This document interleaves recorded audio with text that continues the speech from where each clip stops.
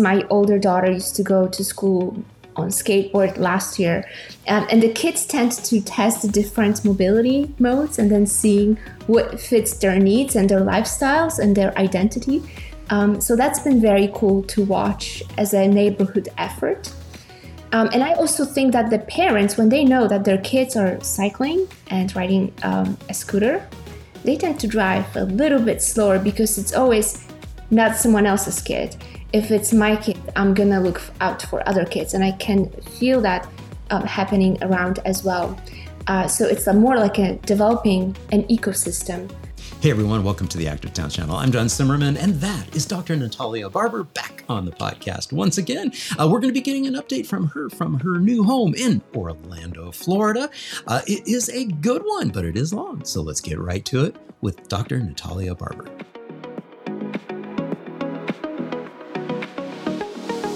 Natalia, thank you so much for joining me on the Active Towns podcast. Once again, welcome. Thank you for having me. And again, shout out to everyone who watched the last episode. I know time is scarce, and I really appreciate everyone's time who decided to spend it with us. Yes, absolutely. And what I love to have my guests do is just kind of introduce themselves to the audience. So take this moment to, just kind of quickly introduce who you are. Who is Natalia? Well, I am an assistant professor at the University of Central Florida, and I specialize in transportation, smart cities, travel behavior, and safety. I did my PhD at the University of South Florida, my postdoc at MIT, and then I was for a brief moment, less than 2 years, close to it, at TU Delft in the Netherlands. And now I'm back in the US. So there has been some traveling. Just a little bit, yeah. A little bit of the logistical challenge of moving a family of four, around. Yeah, just swapping continents a couple of times, but who's counting? Yeah, absolutely. And so how long have you been back in Florida now? Almost exactly 1 year. Almost exactly 1 year. Okay, fantastic. And we do our best to, really welcome, folks back to the United States. So when you made it back to the United States, you were rudely welcomed with a hurricane.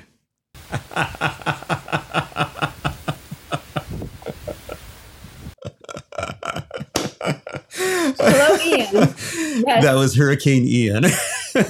Yes, it was Hurricane Ian the first month after we moved back. And although we lived in Tampa for quite a few years, they don't happen that often that's what you expect in your first couple of weeks of moving back.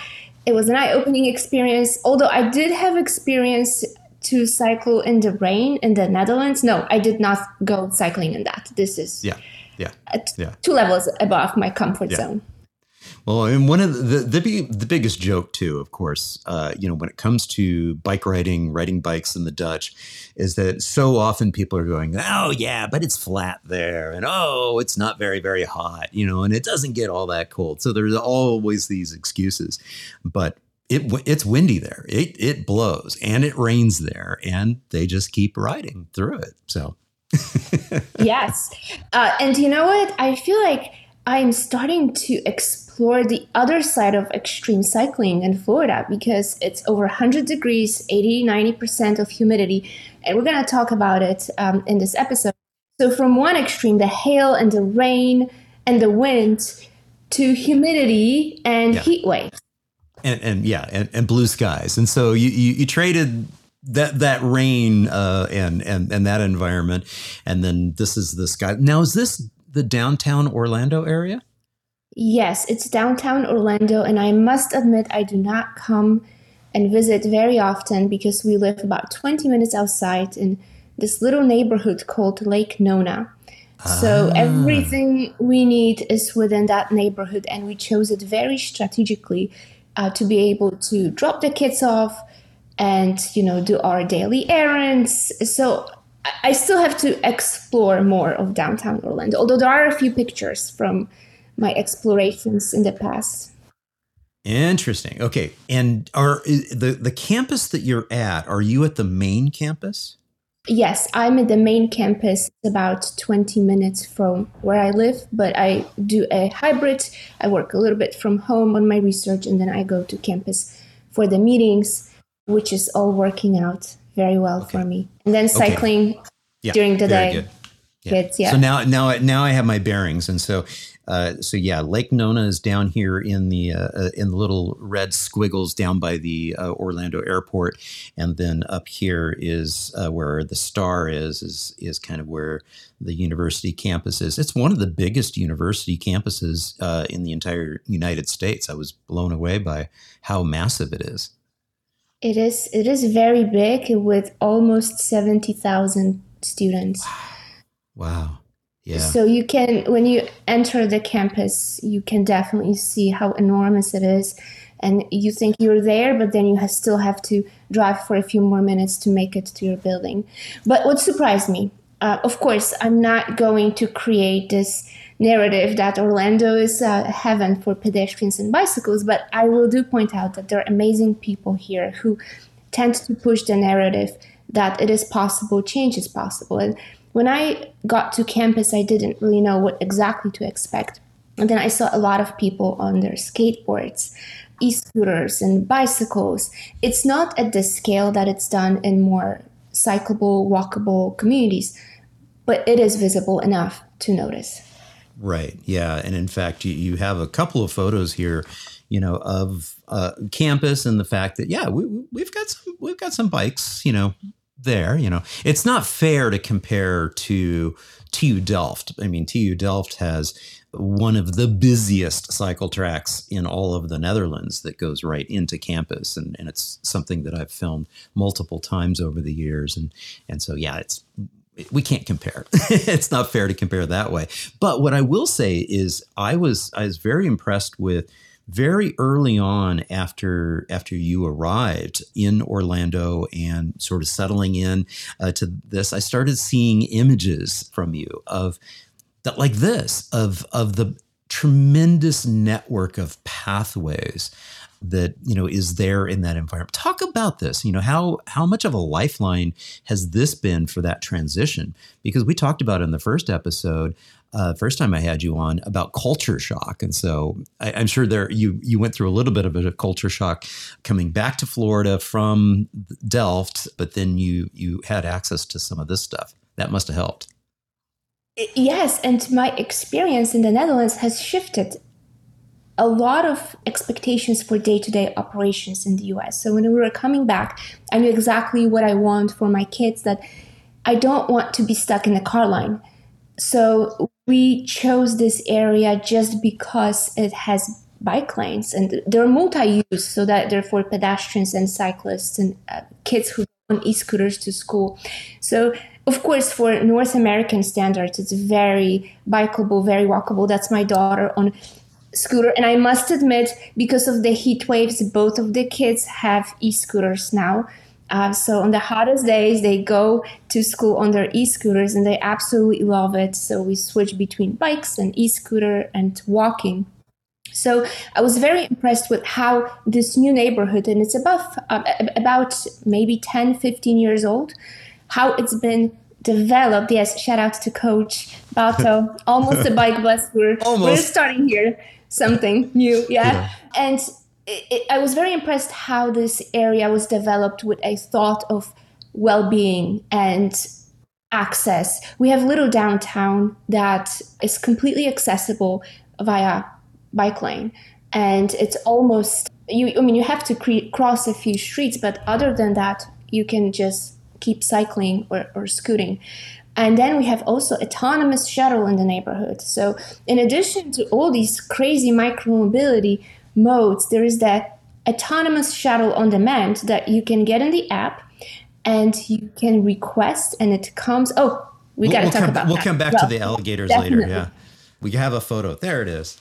Yes. So that's where it picks you up and then you hop on and then it takes you to our little downtown area.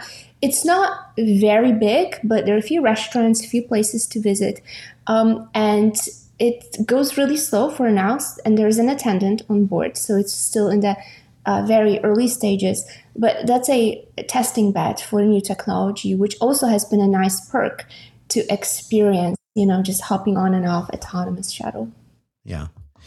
It's interesting too, because, one of the other things that you have in this area is you've got the autonomous shuttle, but then you also experienced the sensation of the golf cart culture that exists. And so you've got your golf carts here.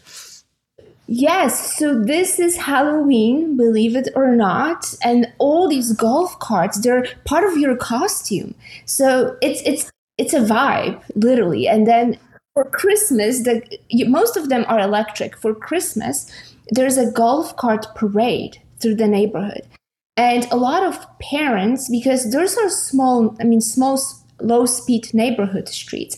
A lot of parents drop off their kids at school in golf carts. And I know there has been a lot of discussion in the usage and applicability and improvements to mobility of golf carts in low-speed neighborhoods and on low-speed streets. So that's Halloween. It's completely out of control. Nothing I've ever seen before. That's so funny. Once again, culture shock. Again, reversed. Reverse culture shock. It's also notable that you're right there next to Disney World too, and Epcot and all of that. So these are like in your backyard. Yeah, so we're in the Disney backyard, and it's also a big part of everyone's afternoons. You just go to Disney, watch the fireworks, what a lot of families do. And it's been very wonderful to have the experience and being able to experience this so frequently because, Orlando metropolitan area is filled with amusement parks, and there are more of them than we're even capable of visiting, but we're slowly going down the list, and maybe in a few years we'll be able to see more. Yeah. And quickly, I noticed that you very quickly befriended some of the local neighbors here. So here's the thing. You don't only have to worry about your pets and kids being hit by a car. Now you have to worry about them being attacked by an alligator. And although this is very rare, you probably have higher probability of getting struck by lightning. It's still a very unique view that you have when you walk around your neighborhood, because those are the retention ponds. They're mostly man-made for the hurricanes and the rainfall to get the water to not flood the neighborhoods. But then here or there you have some friendly or unfriendly reptile come out. They're absolutely gorgeous. I am truly amazed by how massive they are and how beautiful. Yeah, here's one. And for the listening only audience, these are a couple of photos of, again, some of the local wildlife, a couple of medium-sized alligators. If you're not used to seeing them regularly, even the little one seems a little bit outside of your comfort zone. But yes, they're not the biggest ones that you can see in the wild. Yeah. So I do want to go back to the bike bus photo here, and this is basically almost a bike bus, and a shout out to, again, Sam Balto, Coach Sam Balto, who has been on the Active Towns channel, several times now since he came to visit here in Austin. I took him for a bike ride here in the Austin area. Talk a little bit about that, though, from the standpoint of what you're experiencing and what the kids are experiencing in terms of if they so choose to be able to ride their bike to school or anywhere else for that matter. Because bike bus doesn't just have to be about getting to school. It can be about, kids having the freedom to go pretty much wherever they want. Having that designated infrastructure to schools and connecting neighborhoods, of course, it's not at the scale that you can see it in a very cyclable cities, but it's enough for us to go from point A to point B without major interruptions. Is life-changing for the kids, particularly for us. The route to school, when you see that car line, and my kids are just like boom, boom. And for that matter, there are a lot of kids who walk and bike to school and e-scoot from the little ones from the elementary school up to the high school, because that's how that community was designed. So it gives them the freedom, not even to mention that there are studies that say that if kids walk, bike, or have moderate commute or moderate activity in the morning, it increases their cognitive performance at school. So in addition to the physical activity that they get in the morning, they get to wake up, we get to talk, check in every morning. They also arrive to school refreshed. So we are very much maintaining the Dutch lifestyle. Yeah, I love it. And again, for the listening audience, we're looking at a photo here of your daughter on a bike. And the pathway that she's on is just this really nice, comfortable, ultra wide. I'm assuming it's a multi-use path. But as I understand it, there's a whole network of these pathways, throughout your neighborhood as well as throughout many of the neighborhoods in the Orlando area. Yes, particularly in our region, they are connected to grocery stores. For example, if you have to go to a doctor or a dentist, you can hop on your bike and go. There are not that many people riding it, but I do hope that over time it will become more and more popular. And I really see the change. So when we arrived last year, I think there was only one cargo bike. We got the second one, and now I see at least 4 or 5 more.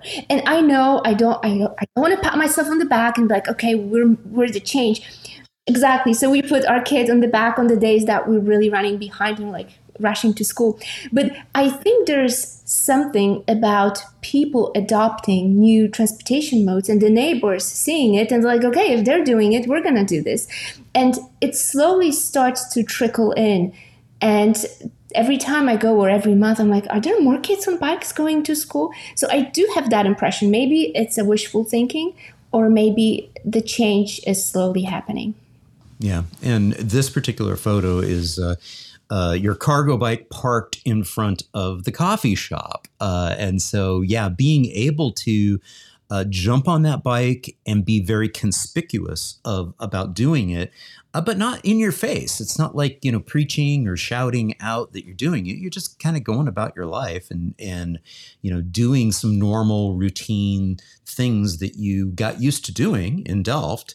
You try to continue doing, and there's that attractant. And this is something that Brandon Lust, American Feetser, and I talk about, is that concept of just getting out there and doing it. And when you're on especially a cargo bike, people stop and talk to you and want to know more, because there is that curiosity factor of, wow, you mean you can do this stuff without being in a car? Tell me more. Yeah. And then people literally stop my daughter and I when we ride. I'm like, that's a cool bike. She looks so comfortable. Here was our trip to the grocery store, still a minority, but we're working on it. Orlando is working on it. And it's been a pretty wonderful experience. And I know there is this notion here or there that if you want to live a bikeable lifestyle, you should move to Europe. And if everyone moved to Europe, there would be no change ever happening. So of course, we can only do it at the scale that we are allowed to. I still drive, and it's impossible not to drive in a North American city, at least most of them. But not all the trips need to be drivable. So for those that I don't have to drive, I just hop on my bike or I walk. I am still considering the e-scooter because of the kids now, so maybe I'll just switch in between. But there are different ways of getting to do your daily errands. Yeah, yeah. And since we're talking about going and doing the daily things, I will prove and validate for the audience here that one of the things that you experienced a lot when you were in Delft, of course, is the rain. And we have proof here that it does rain in Orlando as well.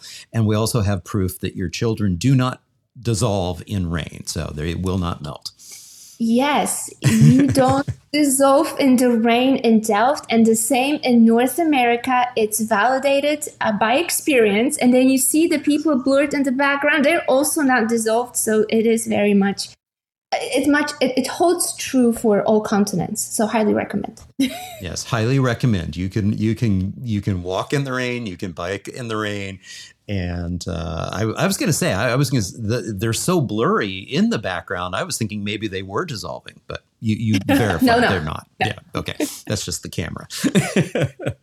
Well, this has been so cool, just kind of catching up and really sort of understanding what that transition has been like for you. But we're also going to talk a little bit about work and some of the fun stuff that you've been doing. So you have been very, very busy getting up to speed with I'm sure your teaching duties as well as research. Tell us more about what you've been up to. Yes, I always say that I am a full-time biker and a full and a half-time researcher. So I've been very busy in research, and I am not going to talk about all my research, but the research that particularly relates to cycling, happiness, bicycle helmets. Yes, we will talk about bicycle helmets and research that we recently published. I know it's controversial, but we will try to be as scientific and objective as possible. So there are a few papers that I recently published. The first one was on happiness and cycling, and the other one was on previously mentioned bicycle helmets. So in the first one, we looked at whether people are more or less likely to cycle after the pandemic. And the research was published with Professor Mannering, and we developed an advanced statistical and econometric modeling to see and observe and capture the shifts in cycling. And in our sample, we had 7,421 responses. So it's a large sample. It came from open data source. And even when we looked at the descriptive statistics, we found that 14% of the respondents stated that they will cycle more after the pandemic, compared to only 4% who responded that they will cycle less. So that's a huge difference just over a relatively short period of time. And the survey also asked about the reasons, and they were very interesting, why people have shifted their mobility or their willingness to cycle more after the pandemic. And out of those 14%, which accounts for slightly over 1,000 respondents, 555 said that they realized they liked biking. So what happened essentially, what I can speculate, that during COVID, people were able to experience and start using modes that they would normally not use for a variety of reasons: fear of infection, open streets, less car traffic. So then they experienced cycling and they're like, oh, we really like it, which is very optimistic. The second most frequently chosen reason, perhaps that should be stated, was that they plan to bike more in their neighborhoods, which goes back to the open street initiatives. So in our sample, we found that actually has worked, that people are willing to travel locally on their bikes. And the last one goes to finances. And the people who responded said that they found cycling as being an inexpensive way to travel. So when I looked at these 3 reasons, most frequently chosen ones, I was like, wow, I mean, such a huge change in such short period of time, because that was just during the pandemic, so relatively short. And then we also looked at who changed and what were the shifts among the respondents. And interestingly, historically, women tend to cycle less. But we found that after the pandemic, we were able to capture a shift, particularly of women without vehicles, that they will have higher probability to cycle, which is very optimistic because that's how they can meet their transportation needs. And if you think about one car in a household, that goes a lot of times, unfortunately, to one person, and sometimes it's not a woman. So that was one of our findings. The other one goes to utility of cycling. Both workers, part-time and full-time, had a higher probability to cycle more. So perhaps people who started to cycle during the pandemic, they're like, okay, we really like it, we want to commute to work. So that's also true for our model. And the last 2 of the interesting findings that I want to share, there are more, and I highly recommend you visit and check out the paper, are related to the psychology of cycling. So we found that people who tend to be environmentally friendly tend to have higher probability of cycling more after the pandemic, which is established in the literature. But the second one, that people who tend to be happy, so having a higher life satisfaction, also tend to cycle more after the pandemic, which was a very extraordinary finding that I was able to confirm that statistically, that people with high level of life satisfaction will indeed have a higher probability of cycling. So that's in a nutshell that research paper. It's much longer, and I tried to condense it to the most interesting points. But it was a very nice experience to be able to combine my passion for the environment with statistical models. Yeah, fantastic. And yeah, I mean, it's really, I think it's really fascinating to think of the fact that, we all were just without our permission exposed to this massive experiment that was the COVID experience, and with a pandemic happening.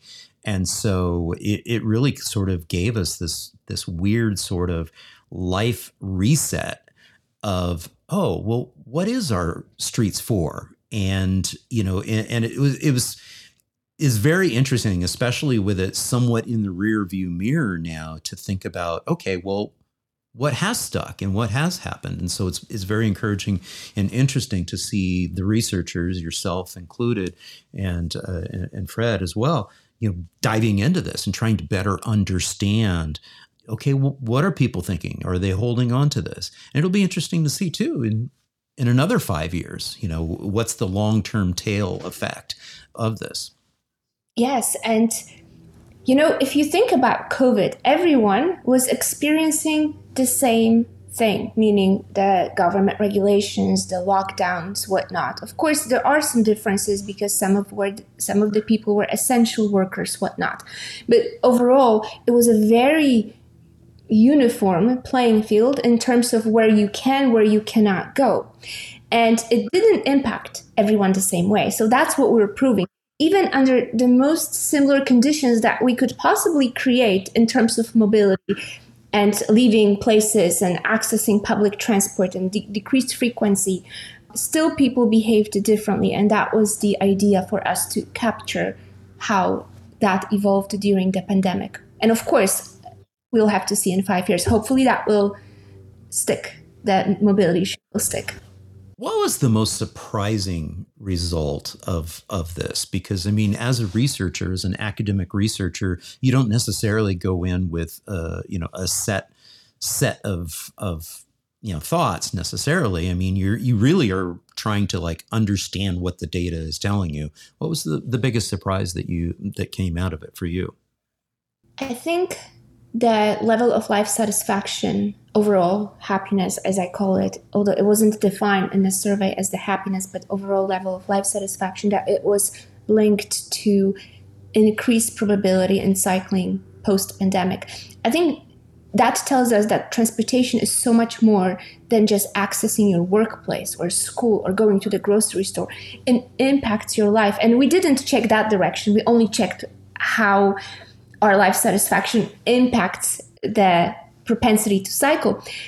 But it's that dual relationship that always has fascinated me, how you can go and be stuck in traffic and then be all angry about it, or you can just cycle to the grocery store and listen to the birds singing, or even stop to smell the roses. So we're learning that transportation is not only about the travel, but it's also about public health. About safety on the roads, about our mental well-being. So there's so much more that transportation defines. And it brings back to my mind our first conversation as well. And I wanted to bring this up, is that if we do a little snapshot of where we're at on your first episode, is in fourth place, of course, behind Jason Slaughter with Not Just Bikes, his 3 appearances on the channel here. You're at 21,000 views. But the reason I want to hone in on this is the thumbnail, and what I named the thumbnail was freedom and joy. And so that kind of taps into what you were just talking about, is I think that experience that, sort of came out. You were looking at happiness, and people sort of gravitated towards this bike, this thing that we kind of all remember from our childhood. And part of the reason why there's fond memories of it is it expressed freedom and joy for us. Talk a little bit about that. Did that really kind of bubble up and come through in the study? Yes, definitely. And another reason for writing the study is, when you're on Twitter, you get different comments and different responses. And I try to stay away from engaging because it's very difficult to change someone's opinion in 240 characters. So I decided to take the approach of writing and publishing research to actually make a substantial shift and make even, maybe not even substantial, but incremental shift in what people study, what they find, what is science behind cycling, and why is it even worth to study? Because our life well-being and our life satisfaction are all linked to this. And that was the primary objective of this work, to prove that it's about freedom, about the joy, and it's definitely worth exploring further. Yeah. And in fact, you mentioned Twitter, and earlier today, or I guess this was yesterday, you posted this out on what used to be formerly known as Twitter, now is X. Apologies, Elon. Apologies. Oh my gosh! But you also said it's not about how fast you go, but it's who you're going with, and these are qualitative measures when we talk about freedom and joy and happiness and interacting with our community and interacting with our loved ones. It's not about how fast you're going. It really is about, who you're with and that experience that you're able to have.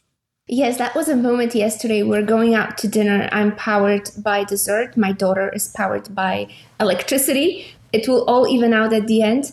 But it was such an amazing experience for our family as a whole unit. And then there was my husband and my older daughter riding behind us. So we get to have these experiences and look at the fields, the seasons changing. That's something that you feel you're a part of, as opposed to watching through a glass as you travel in a car. So it is shifting family dynamics in a way because of those little micro moments that you get to experience throughout your day. Yeah.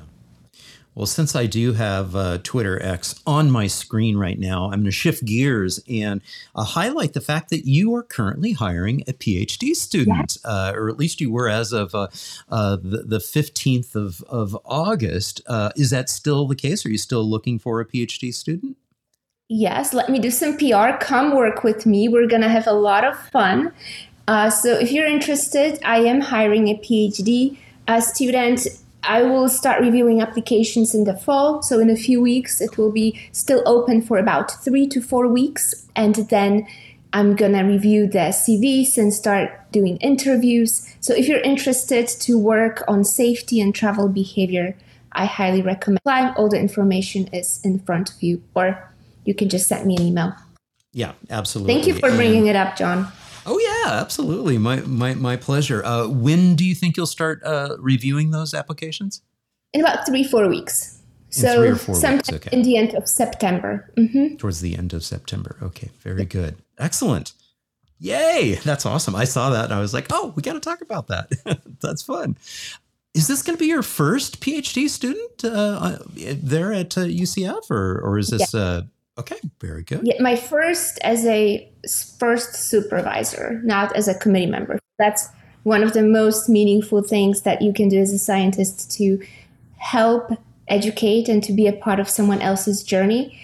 And I don't know if I've mentioned it before. I don't think so. I've wanted to be a professor since I was like 8 years old. So having this privilege to watch someone make that journey and graduate with their PhD or a master's degree and write papers with them, I think it's the funnest part of my job. Yeah. Good stuff. Okay.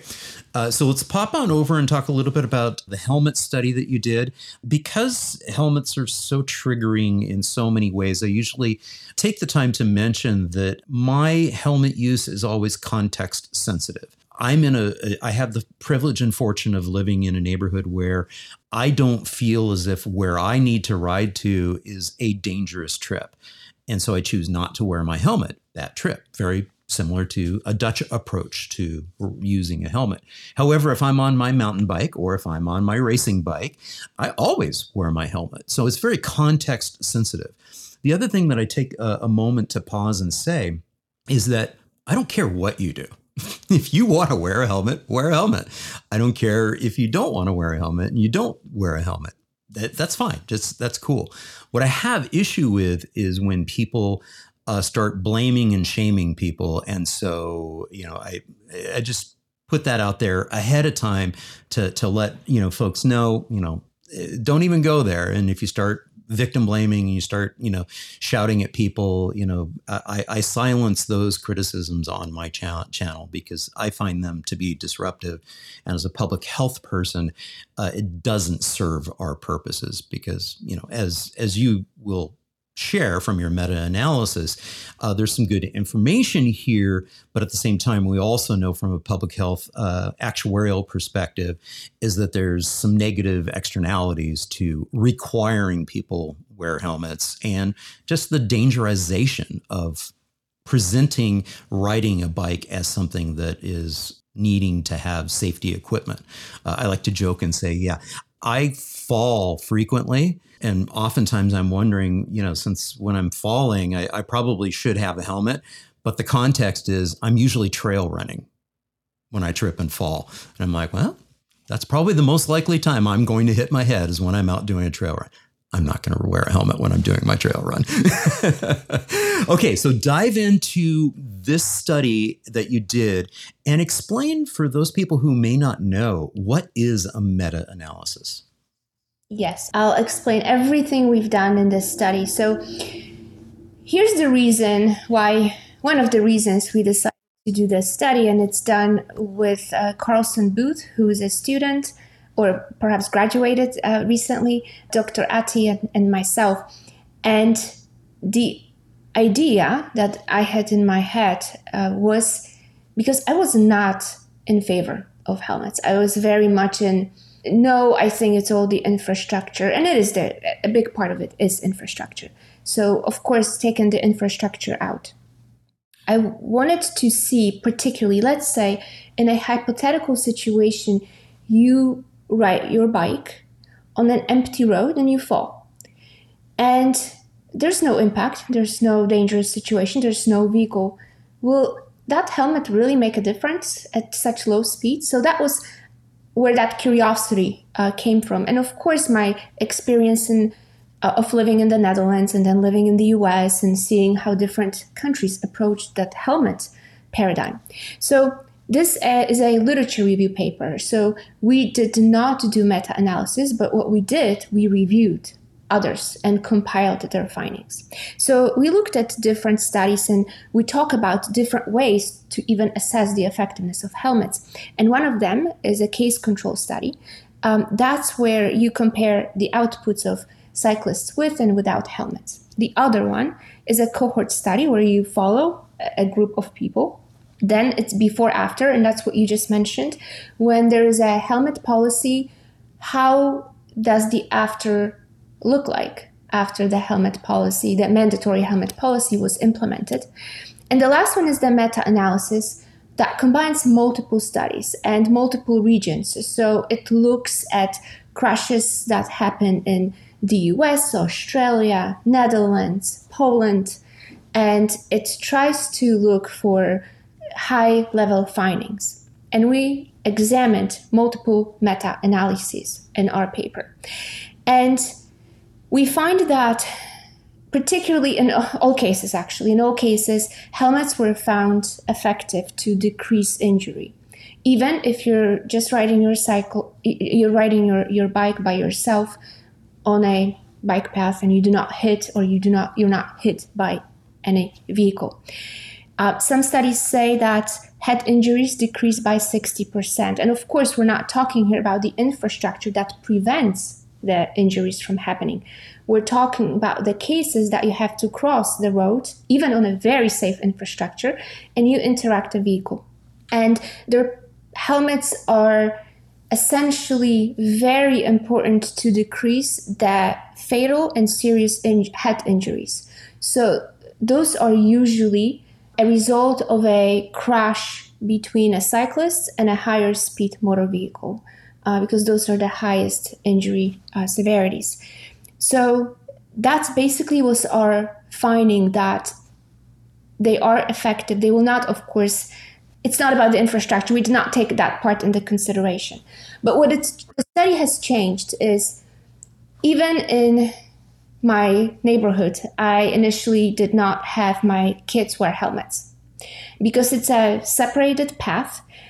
But after I did this study with my co-authors, I changed my mind because I said, if I have all this evidence, because they have to cross the street, it's not super continuous. You have to cross and there is a potential interaction. And the drivers don't necessarily expect a lot of cyclists or pedestrians. So in case they don't see my kids, they have a higher chance of decreasing the injury severity. But as you said, I fully agree. And again, this was scientific data and scientific findings. Now we're switching to my opinion because those are two different. There's me as a scientist and there's me as a parent and a human being. So I do agree with you that it's context specific. If I was personally cycling on a shared road with vehicles that tend to go higher speeds, I'm wearing that helmet. If I'm cycling here and I'm generally risk averse, so I stop, I don't take risks, I don't wear a helmet. And it's my choice, and everyone, as you said, is entitled to that choice. However, scientific findings say that even in cases that there's less risk, in case you were hit by a vehicle or by the driver who's not paying attention, you have higher chances of reducing your head injury. And in recently, we've been seeing, even just in the last couple of weeks, really kind of stratifying where, from a global perspective, from a public health perspective, where protective equipment, injury prevention and protective equipment shows up in a hierarchy of priorities. And we see that it becomes the last resort. What we really need to be doing is making safer environments. And that's the infrastructure. That's really creating an environment where those dangerous interactions are much less likely to occur. And then that final step, once you have, those things taken care of, is, okay, I can now make my choice of, do I choose to wear any protective equipment or not?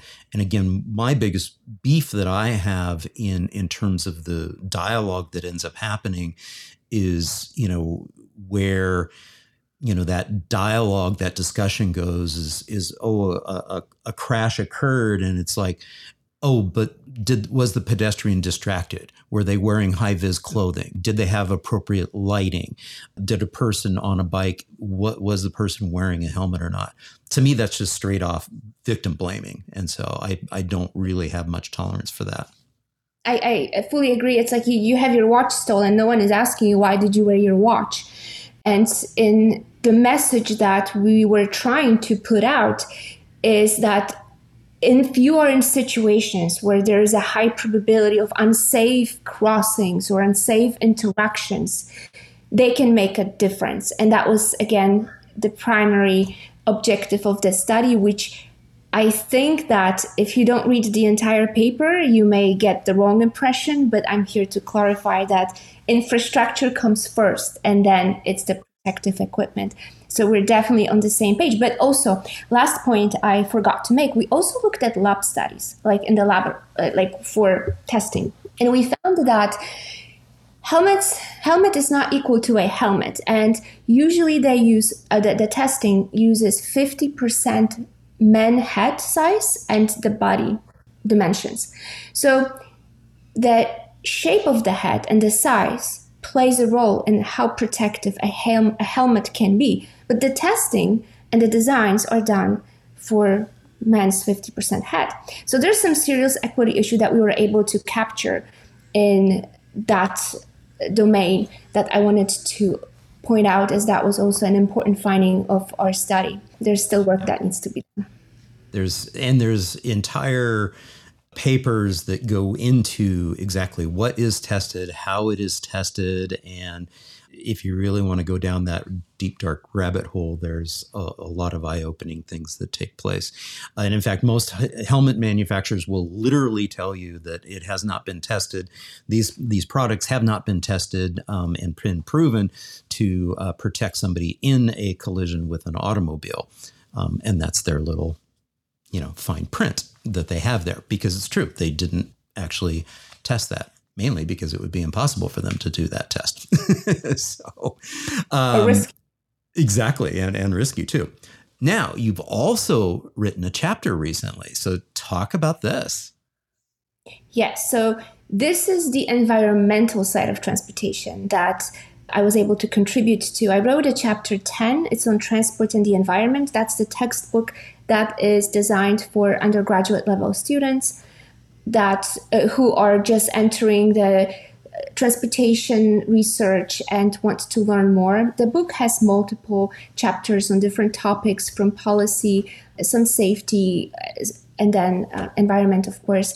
So in the book chapter, I point out several areas of the biggest emissions, and then, of course, try to encourage cycling as an alternative to decreasing those emissions, and also emphasize the non-emission pollution, which come from heavy truck tires or SUV tires that heat up, and then the cars go really fast, and then there's increased pollution. So I also talk about the other side of negative environmental impacts of transportation, particularly focusing on automobiles. Yeah. I'm glad you mentioned that too, because that's usually the thing we think about typically when we think about pollution and the, climate. And when we think of global warming, we think of, CO2 and the emissions. So we're thinking tailpipe emissions. But in reality, if we just go electrify the entire motor vehicle fleet, we're still going to be in a challenge. We still have the safety challenge that's out there if we're just replacing internal combustion engines with electrification engines. But you still have the issue of motor vehicles, cars are still cars. These big trucks, they're still trucks. And so you still have the challenge of congestion. You still have the challenge of traffic. You still have the challenge of risks of injury to squishy, soft humans that are out there, as well as car-on-car collisions that take place. But the other thing that takes place is what you just mentioned there too briefly, which is the fact that with these heavier vehicles, electrified vehicles, you still have the particulate matter, the ultrafine particles coming off of the tire wear as well as brake wear.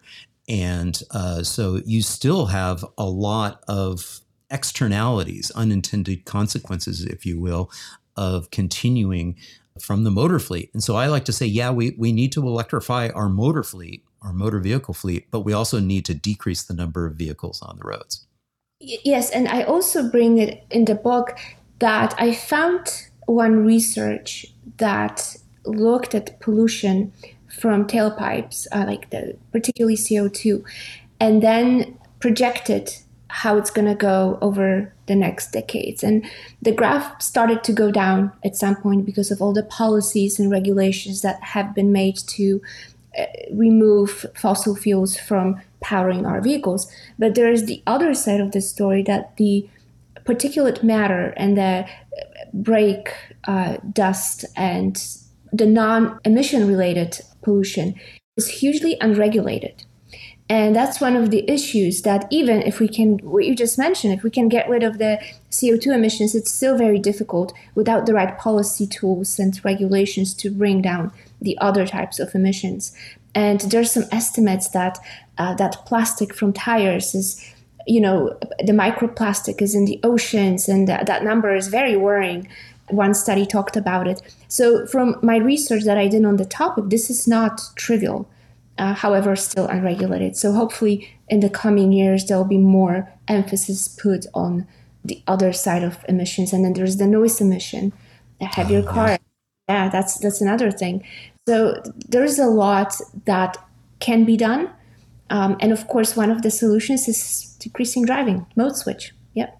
It is interesting. And I'm glad you mentioned noise there too, is that sometimes we think of, the noise of the motor vehicles.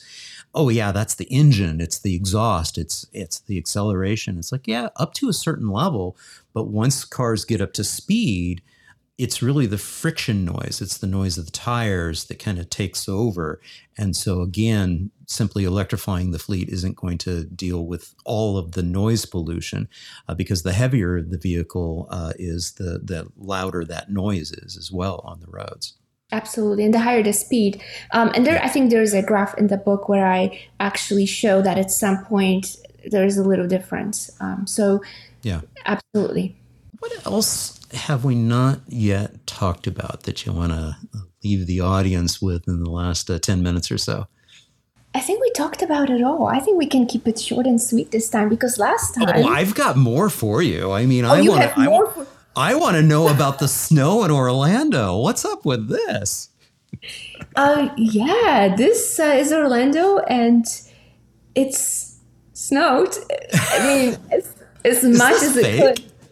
No, is this fake or is this a snowstorm? The snow is real. It just didn't fall on the ground. It was brought in. It was brought in. The kids loved it. So tell the story and describe this for the listening audience, what we're looking at here. So what you're looking at is it's like a tubing or slide, like a longer slide covered with snow where it's mostly ice at this point. And the kids got tubes and they were able to experience sliding in their shorts and short sleeve shirts down this hill. And it was wonderful. It was one of those community events that we attended. And yeah, it was something else, definitely.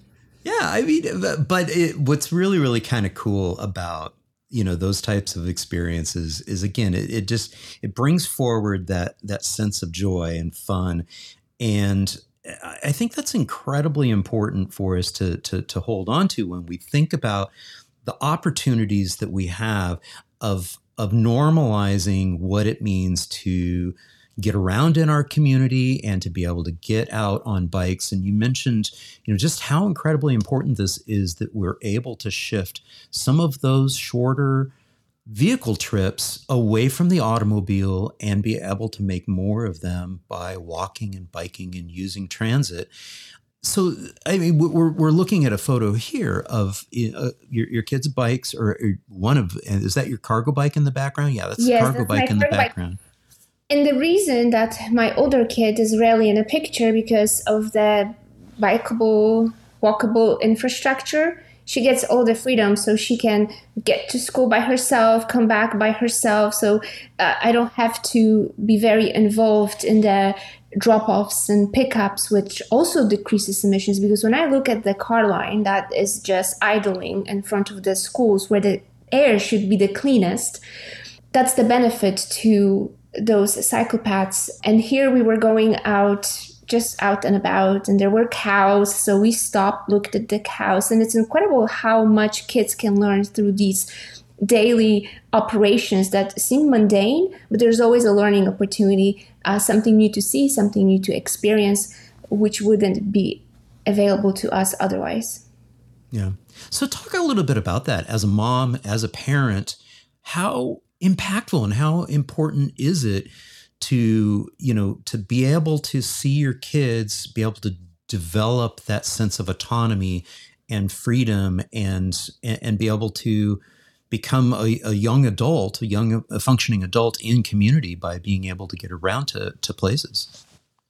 If you think about it, it's hardly ever only about transportation. But for example, when my older daughter, who's 13, so she's a real teenager now, can rely on herself to get to places, and she can go see her friends. She can coordinate her own life. It teaches her time management because she knows, I have to leave at this time to make it to school on time. Otherwise, I'll be tardy. So it, again, through this it's not the parents. I'm not saying, okay, kids, get in the car. We're going to do car line. It's on her. So she is ending up developing those skills without really much of us teaching her because it's a necessity that she makes it to school on time. So it's been pretty rewarding to see them getting that concept of time, how much it takes, and them being in charge as opposed to the parents organizing everything, which I know that's the case these days, that the parents tend to organize things, and we do after school activities, whatnot. Of course, I drive them to places as well. But when I don't have to, it's fully on them. Yeah. And I think that's really, really interesting too. And I really wanted to ask you that question because it's in North America, oftentimes it's just sort of assumed that as a parent and especially as a mom, that you're going to be, that's your sole role. It's like, oh, I'm going to be carting them around and doing all of this stuff. So being able to have a situation where they're able to develop that sense of autonomy and the efficacy, the skills, and feel confident that they can do that.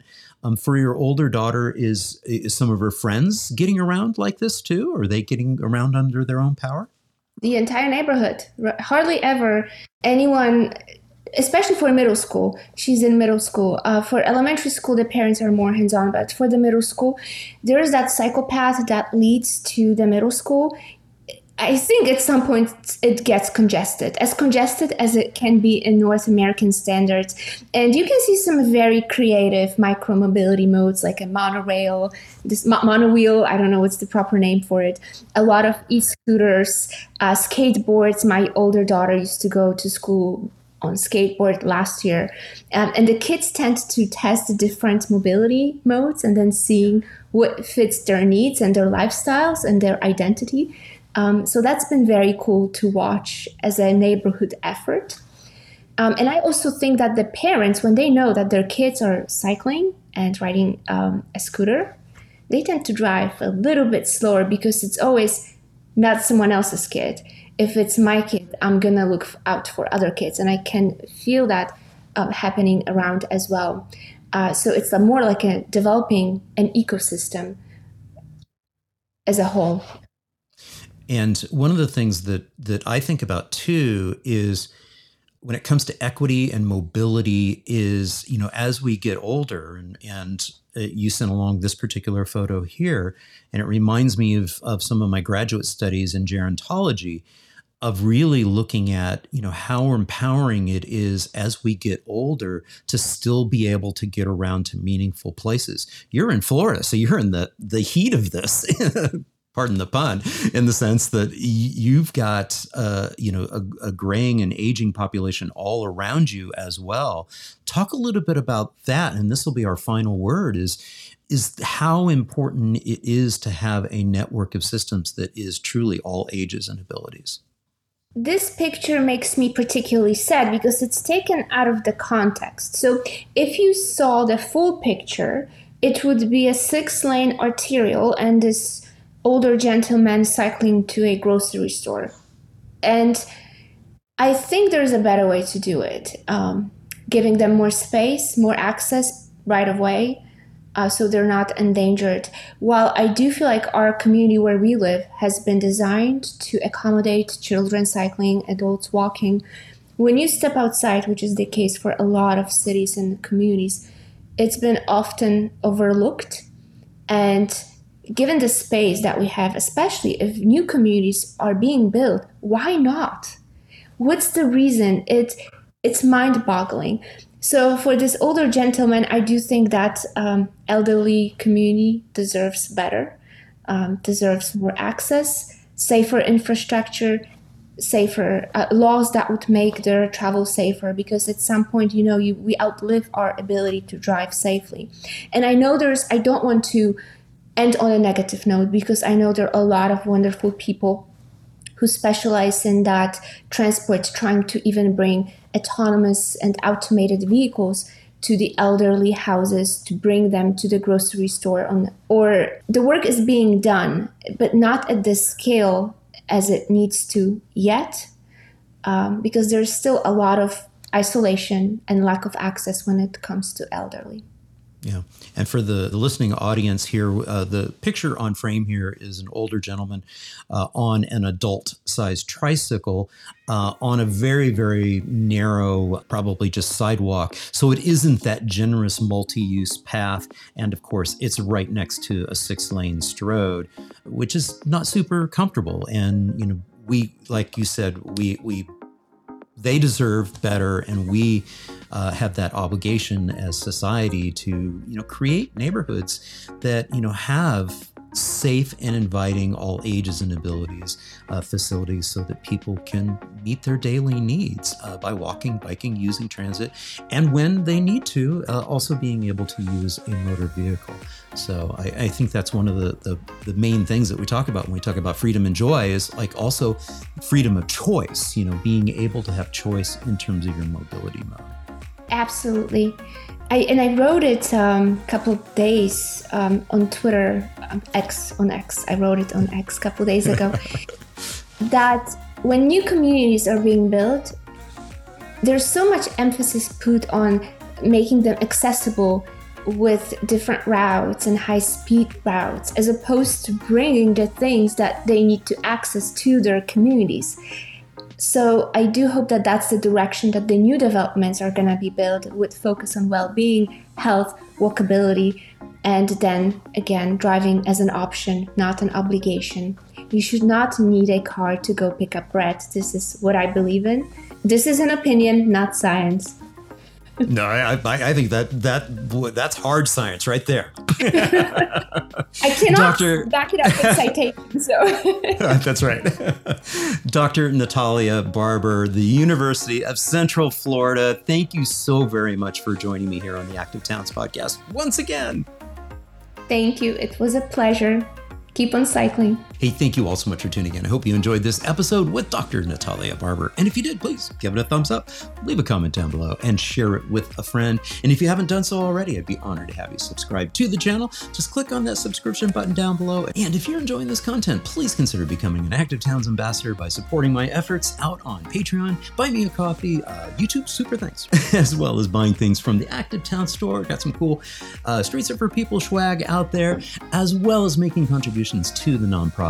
Every little bit helps and is much appreciated. So until next time, this is John signing off, wishing you much activity, health, and happiness. Cheers. And again, sending a huge thank you out to all my Active Towns ambassadors supporting the channel on Patreon, Buy Me a Coffee, YouTube Super Thanks, as well as making contributions to the nonprofit and purchasing things from the Active Towns store. Every little bit adds up and it's much appreciated. Thank you all so much.